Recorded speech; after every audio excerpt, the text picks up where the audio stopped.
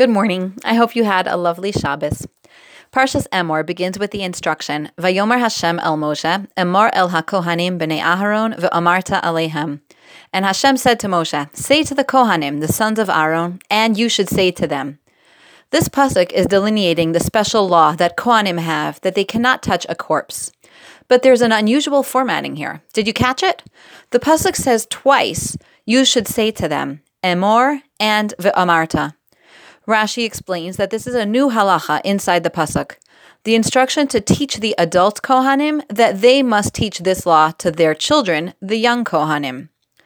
Rabbi Meir Schwab of Beis Yaakov, Denver, explains that this halacha, that parents have to teach their children the mitzvos, applies to all the laws, not just this one where Chazal teach it in connection with the special restrictions Kohanim have.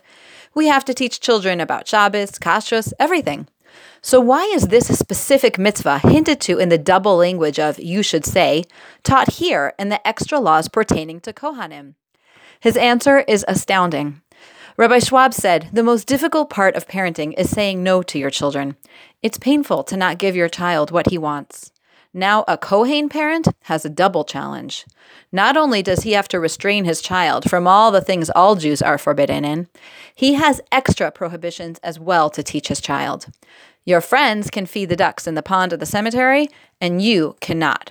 This sounds like a recipe for rebellious children. But our history shows something quite different. Out of all the Shvatim, Shevet Levi, the one with the extra prohibitions to teach their children, were most successful in raising their children. How do we know this?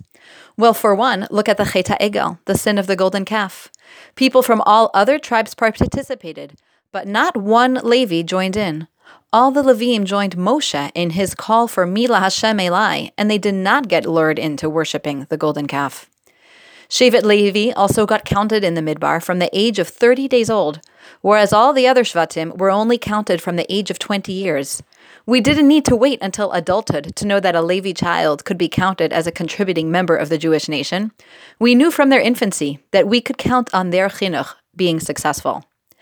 If I just left it here, you may think that the secret of raising children is to say no more frequently than anyone else, and to prohibit more things for your children than anyone else. But that's not the end, and that's not the message. Rabbi Schwab ends beautifully, and he says the reason Shevet Levi is so successful is not how frequently they say no, but in how they say no. A Kohen doesn't just tell his child, you can't do this and you can't do that, but rather, you are so special. You are a Kohen. You are privileged and unique among the Jewish nation, and that is why you have more prohibitions. Shevet Levi built up their children's feelings of uniqueness and importance, and with that comes special obligations. This, says Rabbi Schwab, is the secret of why we are taught the mitzvah to teach our children the mitzvos, right here in the discussion of extra prohibitions on Kohanim. We have to raise our children like Kohanim do.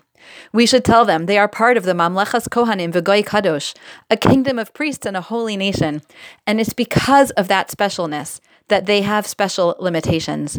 We build them up as we say no. This is a foundational key to raising our children, and so for today, let's work on our awareness of this principle so that we can convey it truly to our children. Have a wonderful day.